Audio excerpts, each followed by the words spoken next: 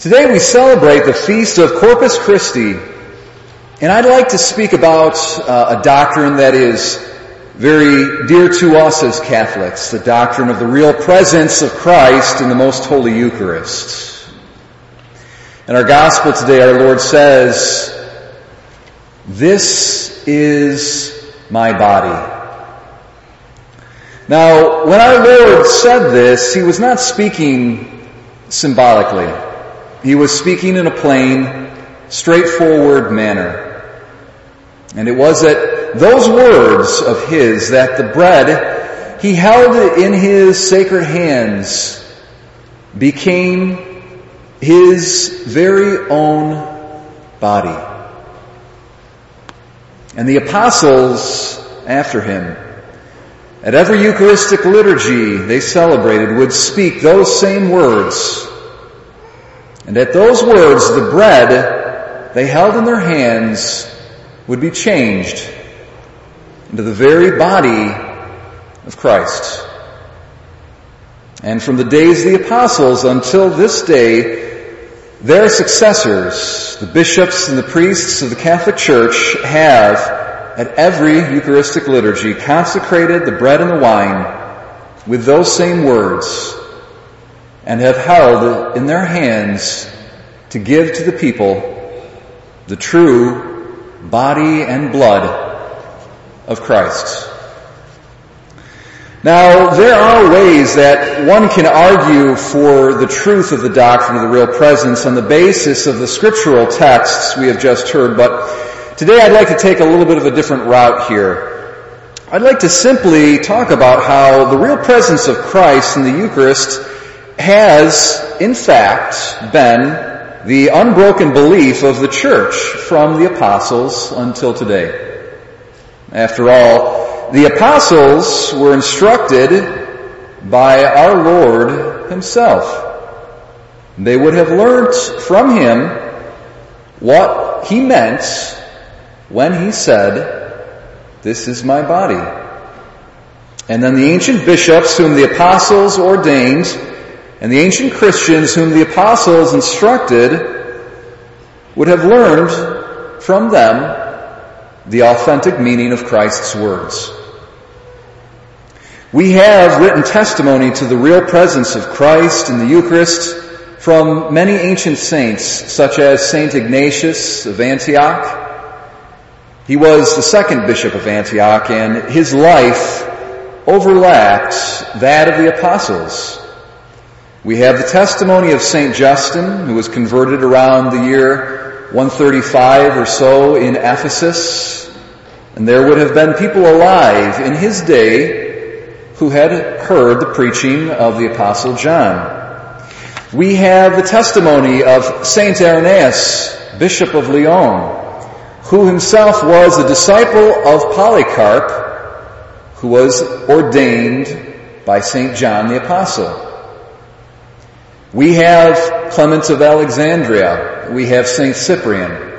We have numerous ancient testimonies that the Church has always held that the Eucharist is, in truth, the body of Christ.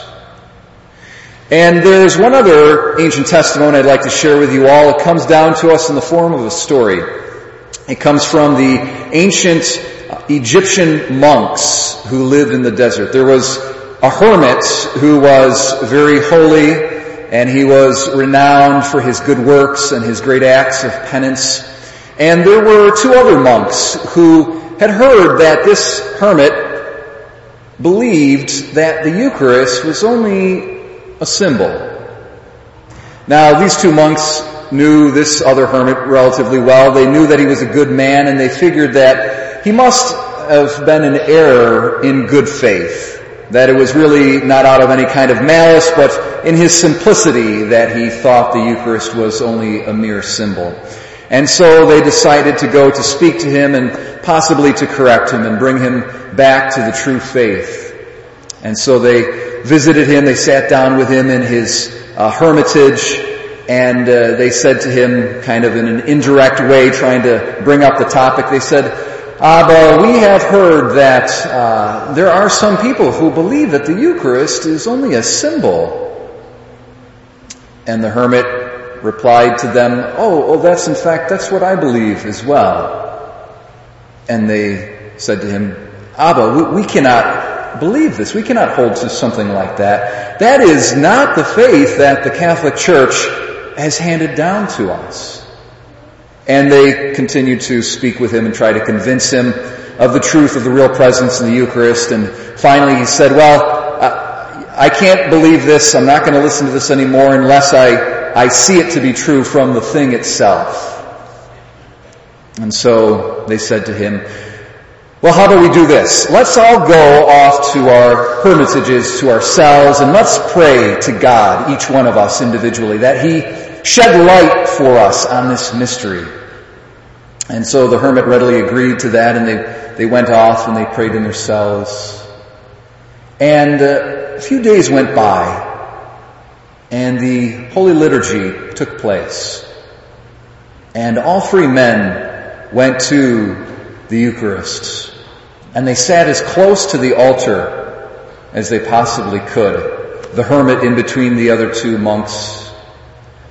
And at the time when the holy mysteries were to be celebrated and the bread was brought to be placed on the altar, behold, before their very eyes, they saw a child, a little infant, a little baby placed upon the altar. And at the time of the fraction, when the priest is to lay hold of the Eucharist and to break it, they saw an angel come from heaven with a knife in his hand, like the holy patriarch Abraham ready to sacrifice Isaac. And they saw the angel slay the child on the altar and squeeze out his blood into the chalice. Of course, this is a very almost gruesome graphic image here. It's really kind of meant to shock us. And so the three men, we can only imagine, were horrified. And when the priest came forward to distribute Holy Communion, he placed in the hands of the hermit a pulsating, living piece of flesh, smeared and dripping with blood. And the hermit was aghast and cried out, Lord, I believe that the bread is in truth your body and the cup in truth your blood. And as soon as he said that, it appeared to be only bread in his hands. And the liturgy ended and they went their way praising and glorifying God, the hermit, because he had received insight into the mystery of the Eucharist, and the other two brothers because the hermit had been corrected of his error and brought back to the true faith of the Catholic Church. Well, this story in some respects can be a little bit misleading. First of all, one might hear the story and be led to the belief that participating in the Eucharist is some kind of cannibalistic event, and that would not be accurate. The cannibal kills the person that he eats, and then he takes the flesh into his body and assimilates it to his body. But that's not what happens with the Eucharist. When we receive the flesh of Christ, we receive it live, living, Christ risen from the dead, implanting in us the seed of the resurrection. When we receive the living flesh of Christ into our bodies, we do not assimilate it to our body. Rather, we are assimilated into the body of Christ. We are more deeply incorporated into the mystical body of Christ. Also, someone hearing this story might think to themselves, well, because the priest brings forth a kind of a hunk of flesh and places it in the hands of the hermit, you might think, well, do we only receive like a part of Christ's body when we receive Holy Communion? No, in fact, that's not the case. We receive In every sacred host, the whole Christ. And in fact, when a single sacred host is broken, now we have the whole Christ here and the whole Christ here. And when this piece is broken, we have the whole Christ here and the whole Christ here, all the way down into the little tiny particles. When you see a particle on your hand, eat it. Do not let it be lost. It is the whole Christ in that little particle. Christ is indivisible in heaven, and He is made present in every place the sacrament is. Well, if this story can be slightly misleading, what does it get right? It gets right this, that in the Blessed Sacrament, Christ is truly, really, and substantially present to us. He is not present figuratively. For example, a wife might carry in her pocket a picture of her husband, and she says, well, you know, my husband's present to me. And that would be a very nice and poetic thing to say, but it would only be figurative and not true. Christ is not present to us in the sacrament in that sense. He is truly present. Christ is not just truly present, He is also really present. That is to say, someone might say, well, if I have faith, Jesus is present to me in the Eucharist. But if you don't have faith, then He's not really present to you. That's false.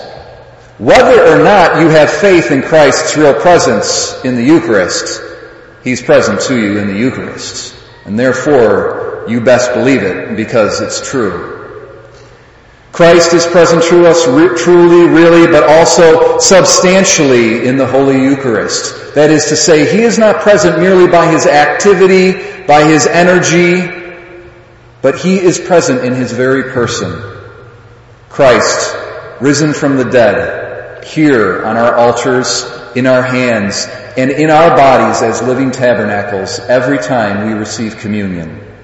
And just like in that vision, there is a child on the altar who is vulnerable, who is weak, who gives his life, so also Christ, in vulnerability, in humility, entrusts Himself to us in the Blessed Sacrament. What a great trust we have received. How can we ever abuse or take that trust for granted? He gives Himself to us every Holy Communion to incorporate us into His mystical body and to make us participants in His supernatural life.